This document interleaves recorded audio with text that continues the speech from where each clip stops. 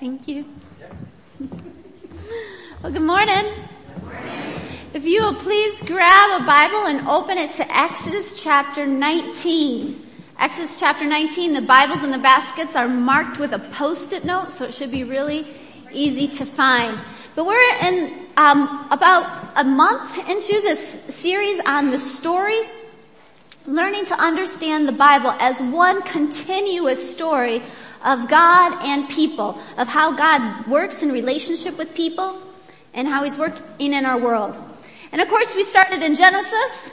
We spent about a month in Genesis learning how God, He created this world good, and He created us in His image so we could rule over the world. And then we broke it, just like that. And we broke our relationships with one another, with God and with creation. And ever since then, God has been enacting a rescue plan of how He is fixing our relationships with Him, fixing our relationships with one another, and with creation. Genesis records how God comes to a man named Abraham. And He says, "Follow me to a land I'll show you, and I will make you into a great nation. And I'm going to bless you and make you a blessing." And we've talked about how that is the basic offer that God makes to all of us. That if we follow Him to some unknown place in life, we don't know the journey He's going to take us on. But if we follow Him, He will bless us and make us into a blessing to other people. And so He says this to Abraham, and through his descendants, God promises that somehow He's going to bless all people on earth. That's important. Remember that. It's going to come up later, okay? So Abraham, he follows God to the land of Canaan, and God promises, "I'm going to give you this land to your descendants." The problem is he has none, right? It's not until he's 100 years old that Isaac is born. And then Isaac has 2 sons. The youngest is Jacob. Jacob has 12 sons. And during a famine, they go to live in Egypt. And after the famine, they just stay there. They just stay there. And so it's 400 years later now. And Jacob's family, God gave Jacob the name Israel. So his family, his descendants are called the Israelites. And they have multiplied and grown so much that the Egyptians are afraid of them. They're afraid they're gonna become a military strength and take over their land. And so they preemptively start enslaving the Israelites. And that's what we talked about last week. And it's interesting because Exodus records the Israelites were crying out because of their oppression. Exodus 2:23, says this. There you go. But that's 2 verse 3. I'll read you 2 verse 23, okay? It says, "During the long period of time, the king of Egypt died. And the Israelites groaned in their slavery and cried out. And their cry for help because of their slavery went out to God." Now it's interesting because it doesn't say they were crying out to God. It just says they were crying out and God heard them. Exodus 3 verse 7 says the same thing. "The Lord said, I have indeed seen the misery of my people in Egypt. I have heard them crying out because of their slave drivers, and I am concerned about their suffering." Maybe they were crying out to God, but it's quite possible they weren't. If you remember when God recruits Moses at the burning bush to go and tell the Israelites, "Hey, the God of your fathers, the God of Abraham, Isaac, and Jacob has come to set you free." Do you remember what Moses says to God? He says, "Well, if they ask me who's the God of our fathers, what should I say?" You see, Moses, he didn't have a good idea who this God was. And he assumed the other Israelites didn't have a good idea who this God of their fathers was either. And so it's quite possible that after 400 years of being in Egypt, the Israelites were actually way more familiar with the Egyptian gods than they were their own God.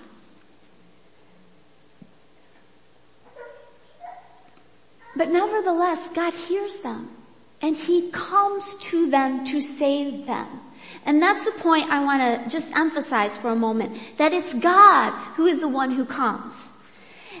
all these stories that we've covered in the last few weeks, Adam and Eve, when they sinned, did they cry out to God and go seeking God for help? No, they were hiding in their shame, and it was God who went seeking them to restore them and cover their shame. In Genesis 12 verse 1, when God says to Abraham, go to the land I'll show you, I will make you into a great nation and bless you and cause you to be a blessing. When we read that, did that say Abraham had been seeking God and he was like a really righteous person and all this stuff? No, it doesn't say that Abraham knew God at all. It was God who made the first step and moved to Abraham. When Hagar and Ishmael are wandering in the desert, and Hagar is sobbing because she cannot stand to watch her son die of hunger and thirst. Does the scripture say she cried out to God? No. We read that one like 3 weeks ago.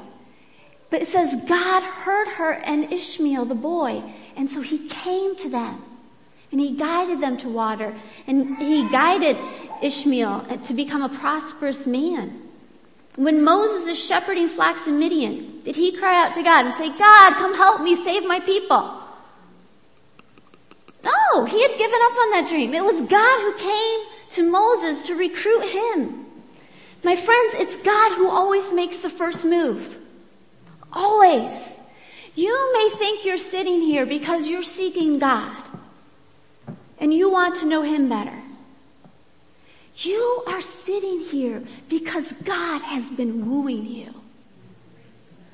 Because he has been coming to you, getting your attention and drawing you closer to him.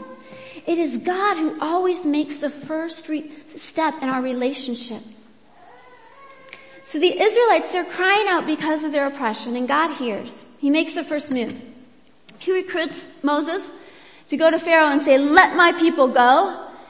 And you know the story. Pharaoh says, right?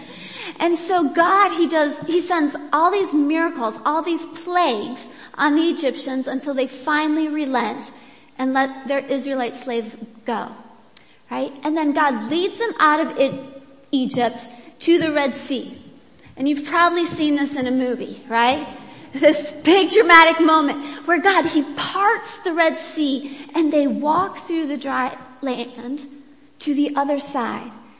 And Pharaoh regrets letting the slaves go, and so he comes after them with his army and his chariots, and God just drops the waters and wipes them away. And it's like God just washes away all of the things that were oppressing the Israelites.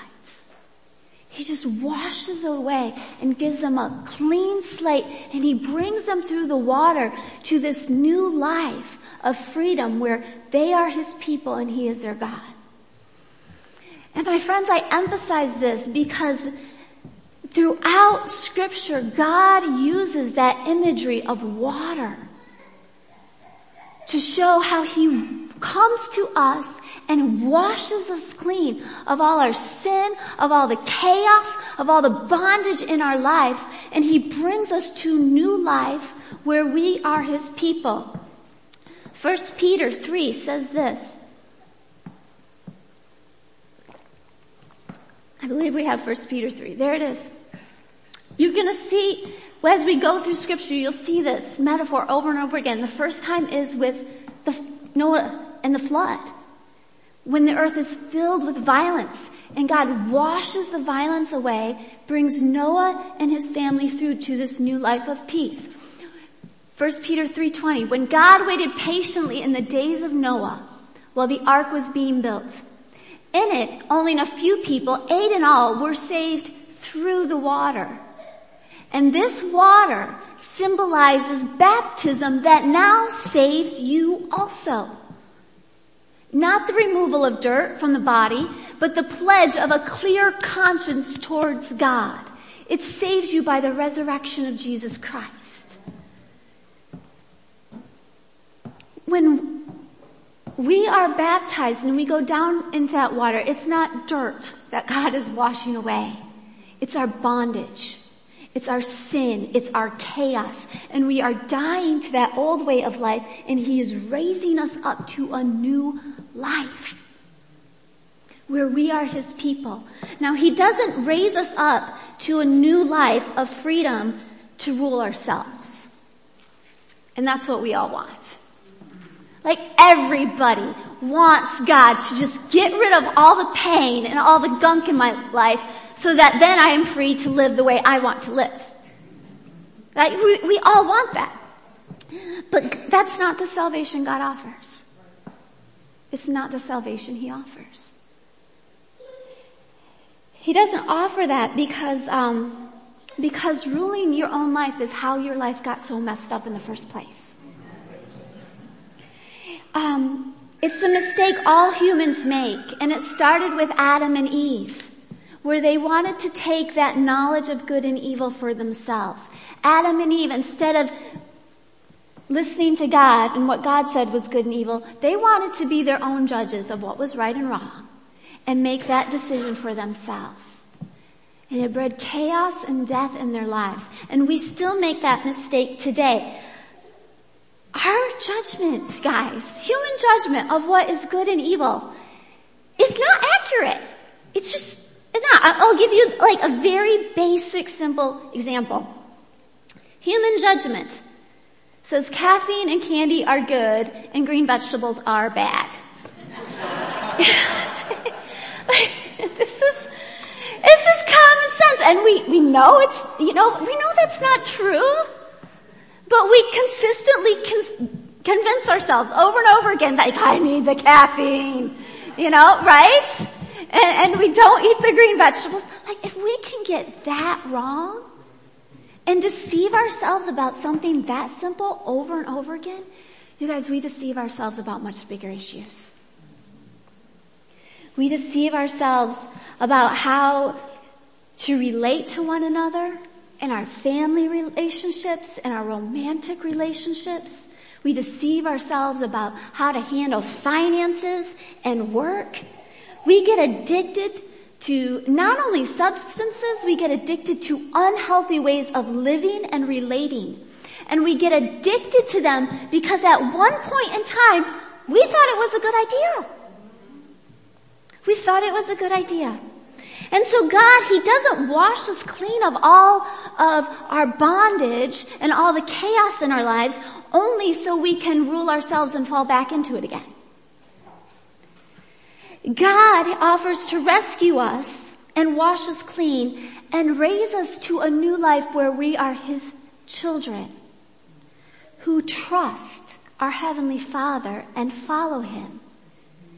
And as their Heavenly Father, he loves us and protects us and guides us so we can live the way he created us to live. And that's exactly what we see God doing with the Israelites.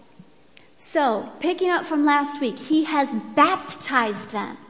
He has led them through the waters, washed away all of their oppression and bondage. And now he's going to make a covenant with them to be their God who leads and protects them and takes care of them. And for they to be his people, his children who trust and follow him. So Exodus chapter 19 verse 1. On the first day of the third month after the Israelites left Egypt, on that very day, they came to the desert of Sinai. After they set out from Rephidim, they entered the desert of Sinai, and Israel camped there in the desert in front of the mountain. Then Moses went up to God, and the Lord called to him from the mountain and said, "This is what you are to say to the descendants of Jacob, and what you are to tell the people of Israel." I love what he says here. "You yourselves have seen what I did to Egypt, and how I carried you on eagle's wings and brought you to myself. Now, if you obey me fully and keep my covenant, then out of all nations you will be my treasured possession. Although the whole earth is mine, you will be for me a kingdom of priests and a holy nation. These are the words you are to speak to the Israelites." So God says He's choosing them out of all the people on the earth. He's choosing them to be a kingdom of priests. What do priests do? Mediator between God and man, yeah. Priests help bring people to God, become washed clean, and enter into a right relationship with their Heavenly Father, with the God of light and love and life. And so that's what He was calling the Israelites to be. Now, only a handful of them were professional priests. They had other jobs. They were farmers and shepherds and carpenters and all kinds of different things. But collectively, they were to live as a people who shined this light to everybody else who was in the dark about God, just as they had been in the dark about God. They were to live in a way that shined this light that says, like, come here. This is the way to know the God of love and live in His kingdom. And my friends, that is the call that God again extends to all of us. Whenever God calls us and He washes us clean of our bondage and He raises us to new life, it's to live as His priests. Check out what it says in 1 Peter chapter 2, verse 9. But you are, what? A holy nation. Yes. God's special possession. Did not we just read this? It's the same call. That you may declare the praises of Him who called you out of the darkness and into His wonderful light. This is how God calls us to be a blessing to others. And so He first extends this call to the Israelites, and they agree. The next verse 7. So Moses went back and summoned the elders of the people and set before them all the words the Lord had commanded him to speak. The people all responded them together. We will do everything the Lord has said. So Moses brought their answer back to the Lord. I love this. This reminds me of like 6th grade when you like write a note, like, will you be my boyfriend or will you be my girlfriend? And you're too shy, and so you like have your friend pass it back and forth. That's what Moses is doing. He's like, God is like, will you be my people? And Moses takes the note and they're like, yes, we will. And Moses takes it back to God. It's just precious. And so, in chapter 20, verse 1, God says, okay, this is what it means to trust in me and live as my children, to live as my people. And I'm going to read these 10 commandments. And God spoke all these words. I am the Lord your God. I'm reading chapter 20, verse 2 now. I am the Lord your God who brought you out of Egypt, out of the land of slavery. You shall have no other gods before me. You shall not make for yourself an image in the form of anything in heaven above, or on the earth beneath, or in the waters below. You shall not bow down to them or worship them, for I, the Lord your God, am a jealous God, punishing the children for the sin of their parents to the 3rd and 4th generation of those who hate me, but showing love to 1,000 generations of those who love me and keep my commandments. I just want to pause right here and comment on this. What God is saying, He's like, look, I am the God who rescued you out of slavery. Remember that. Don't turn to any other gods that are going to enslave you. That's what He's saying. He calls Himself a jealous God. And that seems odd because we think of jealousy as being a bad thing, right? And it is wrong to be jealous if you want something that belongs to someone else. You know, like sometimes we're jealous of someone's talent, like, oh, I wish I could sing like them, or of their home, or of their boyfriend or girlfriend or wife or their job. You know, that kind of jealousy is wrong. But you have every right to be jealous of something that belongs to you that is being stolen from you. If your spouse has an affair with a coworker, you have every right to be jealous because your spouse's affection belongs to you and to you alone. If you are in college and you work really hard on a term paper and your roommate steals it and turns it in with their name on it. You have every right to be jealous for them getting credit for your work because it belongs to you. And that's what God is saying. He's like, I am the one who made you. I am the one who rescued you. I am the one who washed you clean. I am the one who's guiding you and protecting you and blessing you. Do not go looking to other gods for those things. It's me. I'm the one worthy of your affection.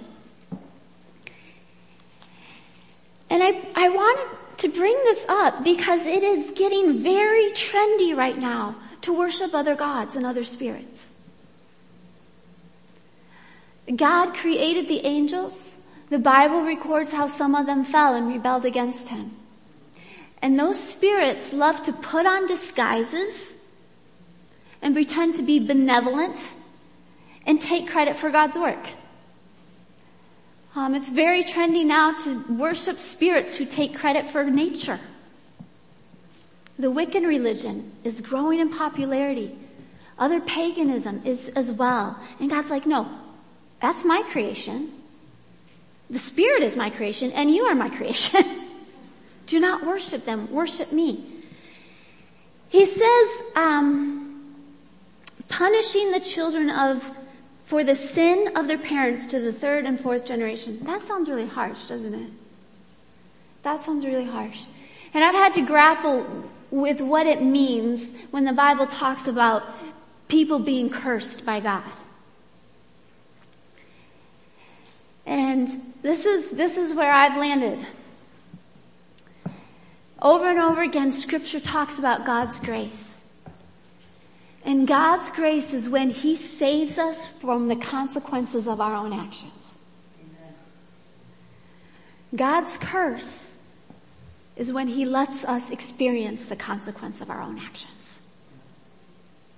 And in this passage, when God says, look, if you're going to hate me and you're going to worship other gods, I'm going to let you experience what it's like to worship those gods and see how they treat you. But to those who love me, I will bless them for 1,000 generations. His grace is always far, far greater. Far greater. And a little later in the sermon, I'm going to illustrate this passage with my own family story. And you're going to see how that plays out. But let's keep reading the rest of the commands. You shall not misuse the name of the Lord your God, for the Lord will not hold guiltless anyone who misuses His name.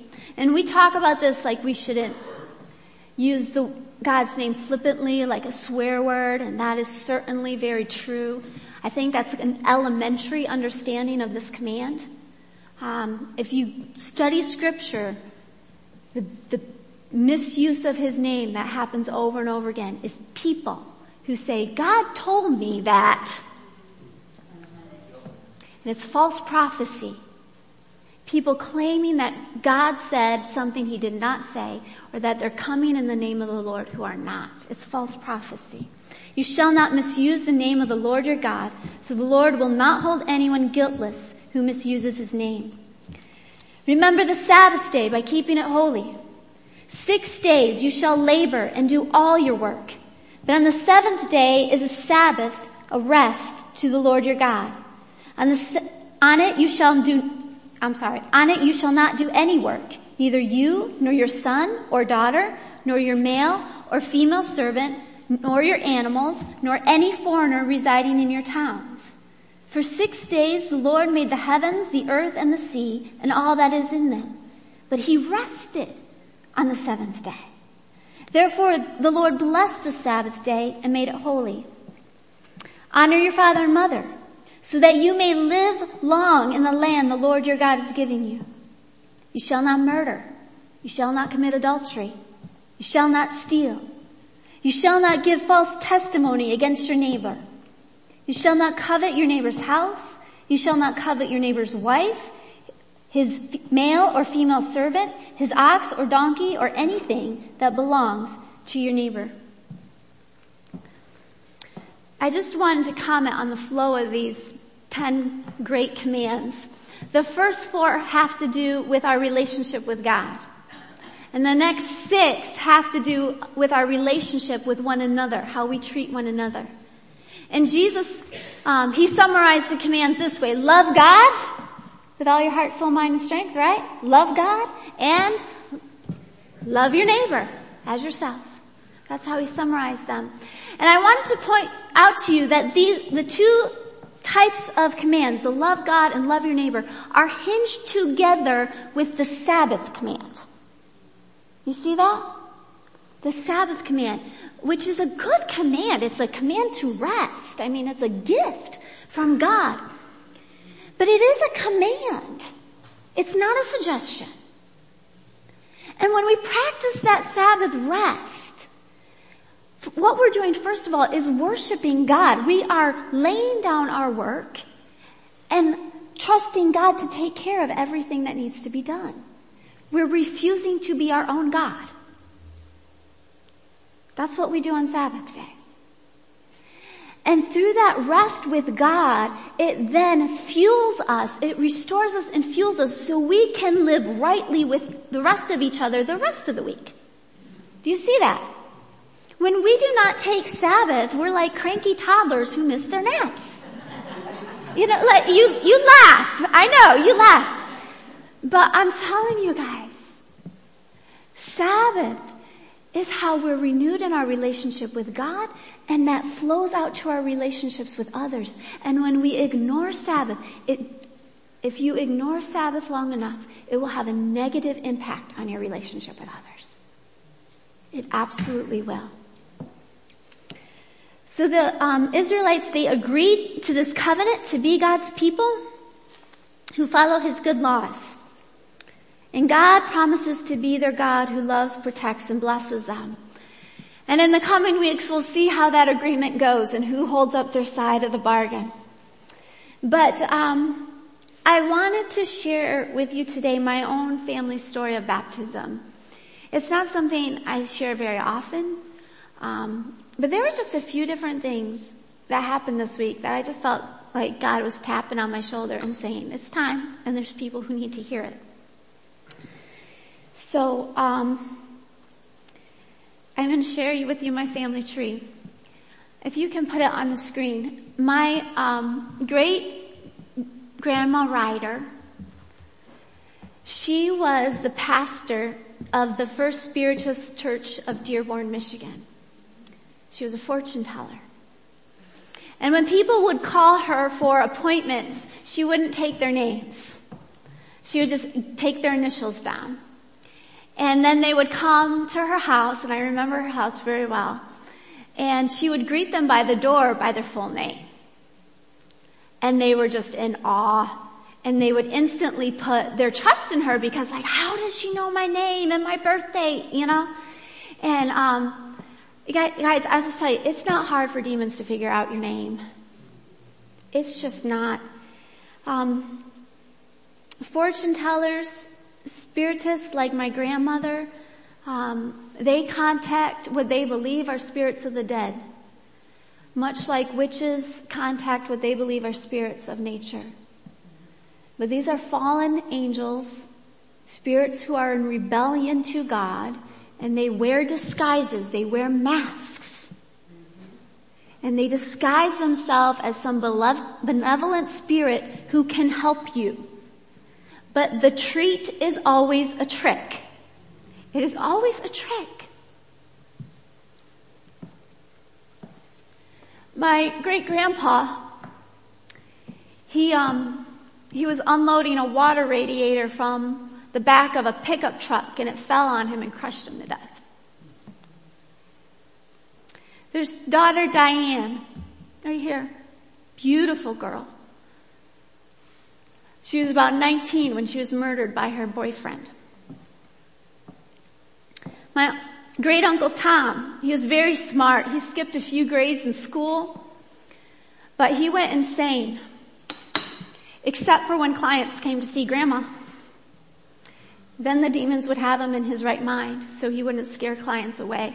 But the rest of the time, he was insane, and he lived his adult life in institutions. My Uncle Bud lost his eye, and his former wife, Aunt Marie, was found dead at the bottom of the staircase. Police don't know what happened to her. Bill, Uncle Bill, he was very gifted as well. He was a clay modeler for Ford. But he also became mentally ill and was found in his attic eating dog food and living as a dog. Aunt Stacy, her trauma came through the lives of her children. Michael got on a plane from New York to San Francisco, and the family never saw him again. He just disappeared. We, to this day, have no idea what happened to him. Jerry was in Arizona, stopped at a gas station while his girlfriend waited in the car. When he didn't come out, she went in and found him beaten to death. Greg lived as a homeless man in Detroit. They found him frozen to death 1 block from the homeless shelter. He didn't make it there in time. Shirley battled alcoholism, but she came to know the Lord, and she was saved. And Aunt Shirley died 3 months ago in her 70s of natural causes. She is the only one of her siblings who became saved. And she's the only one to live to later life and die a natural death. This is my grandma, this is my dad. My grandma Joni and her kids, Barb, Karen, Lester, Sandy, and Diane, all became saved. And my dad studied scriptures and learned what scripture says about the occult and contacting other spirits, including the spirits of the dead. And he led the rest of his family, Joan, Barb, Karen, Sandy, and Diane, to repent. They all repented of the sin of the occult. And I'm so glad they did. Because this rest of the family tree looks entirely different than this side of the family tree. It's just, God has baptized us. He has washed us clean. And that kind of violence and trauma, that curse. Guys, there's no other way to explain my family tree except that we were a cursed family. That curse has not followed the rest of our family. And God has blessed us. He has blessed us financially with good homes and good jobs. He has blessed us in our relationships with one another. We have not perfect families, not perfect. We still have flaws, but we have healthy families. We have good relationships. And most of us are living as a blessing to other people as well. And it's a miracle of God, how God has baptized our family and He's raised us to a new life. I'm shooting this the wrong way. I'm sorry. Gary. My Uncle Gary. He did not repent of the sin of the occult. He said, I love my grandma. I can't say that what she was doing was wrong, and he didn't ever repent. He's had a lot of tragedy in his life. I won't go through all of them. But my cousin Ravon, when she was 19, she was in a Jeep with her boyfriend, middle of the day. No storm, no alcohol or substances, no other vehicles involved. Middle of the day, the Jeep goes veering off the road and hits the only tree in the middle of a wide open cornfield. He walked away without a scratch. And we buried Ravon. Carrie's other daughter, my cousin Cheyenne, has been haunted by bullies and depression and suicidal thoughts her whole life. And she now has this beautiful little daughter, Leah, think Leia's about this tall now, who can't talk and sees ghosts. My friends, this stuff is real. It is so real.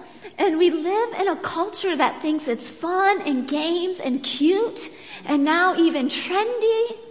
And you can dress up for Witches' Day and go out on the town and all kinds of things. Guys, it's not cute. It's powerful and it destroys. And you need to know that.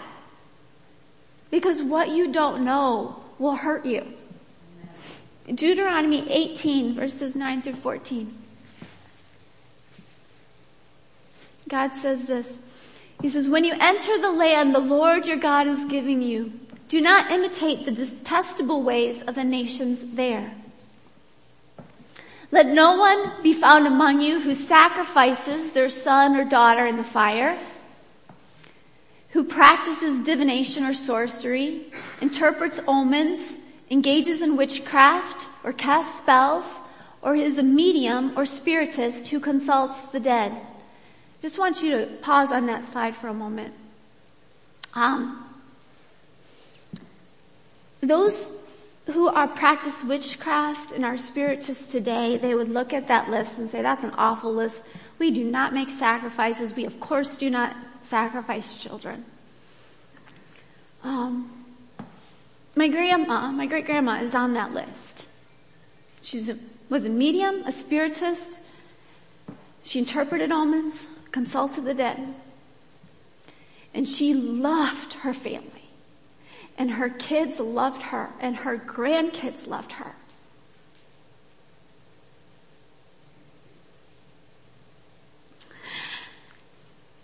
And they were sacrificed. They were absolutely sacrificed. When she would consult the dead, she had this Bible that she had rolled up so tight it looked like a corn cob. And she would hold that Bible as she consulted the dead. And she thought her powers were from God. But if she had opened the Bible and read it, she would have known they were not from God, and what she was doing was leading to the sacrifice of her children and her grandchildren and even great-grandchildren. God doesn't permit us to do these things because He knows the devastation these evil spirits cause. He doesn't save you only so you can fall back into bondage again. He's the one who created us. He's the one who saves us. He's the one who loves and protects and guides us. And He is the only Spirit that we are permitted to go to for wisdom and guidance and protection, the Holy Spirit of God. Amen. So guys, I don't know what is wreaking havoc in your life, okay? I hope it is nothing as dramatic as my family tree. Maybe it's something very common like addiction. Maybe it's something seemingly innocent, like perfectionism. And living under a law of constantly striving to earn love instead of living under grace. I don't know what wreaks havoc in your life, but this I know. God was powerful enough to free the Israelites from slavery. He was powerful enough to baptize and free my family from the curse that we had. And He absolutely is powerful enough to wash you clean of whatever chaos is in your life and make you into a people who are blessed and who are a blessing to others. To bring you into His kingdom of light and life. So if you need deliverance, no matter what it is that you could need deliverance from, the first step is always to confess your sin and ask God to forgive you. And He gives His forgiveness generously. And ask Him to wash you clean and to fill you instead with His Spirit, which will give you new life so you can follow him and walk in his ways. Guys, we can't do it. We are stubborn. We can't follow God just by trying to be better. We have to ask God to make us new and to give us life through his Spirit. At the conclusion of almost every message, not everyone, but almost every message, I stand back there at the cross to meet with anyone who wants prayer.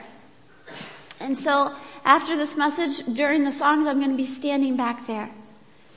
And if you want someone to help you pray for forgiveness and to be washed clean, I'm happy to do that with you. In 2 weeks, we're going to be baptizing people again. We just baptized someone not long ago. We're going to be baptizing more people again in 2 weeks. So if God is calling you, if he has been wooing you, and you are ready for him to wash you clean of the chaos and sin and darkness and raise you to new life, where you live through the power of his Spirit, let me know. And we will baptize you. If you've got questions, you just are curious, you can talk to me, you can talk to Pastor Eric. This week, my parents are also going to be standing back by the cross with me. My father's an ordained minister, and he and my mom have prayed over many people and helped many people become free of spirits of darkness. So if you need that kind of deliverance in your life, I also encourage you to come and meet us at the cross, all right? Let's pray. Heavenly Father, we thank you for who you are. That you are faithful, that you are good, that you love. And even when we don't cry out to you, you hear us, you see us, and you come to us. And you woo us to you. God, break down the barriers that we have to you. God, break down whatever it is that holds us back. Some of us, we've just been afraid. Some of us have just been stubborn. Some of us have given like half of our lives, but there's still these parts we're holding on to. God, we pray that just as you were mighty to save the Israelites and rescue them out of bondage and wash them clean, God, I pray that you will be mighty to save us. And I pray that you'll wash us clean and make us into a royal priesthood, a people, God, who will shine your light so bright that it will lead others to you. That we will not only be blessed for our sake, but also for the sake of others. Thank you, God, that nothing is too impossible for you. Thank you that you are the all-loving, all-powerful God who sees us. We give our lives and we place our lives in your hands. In Jesus' name, amen.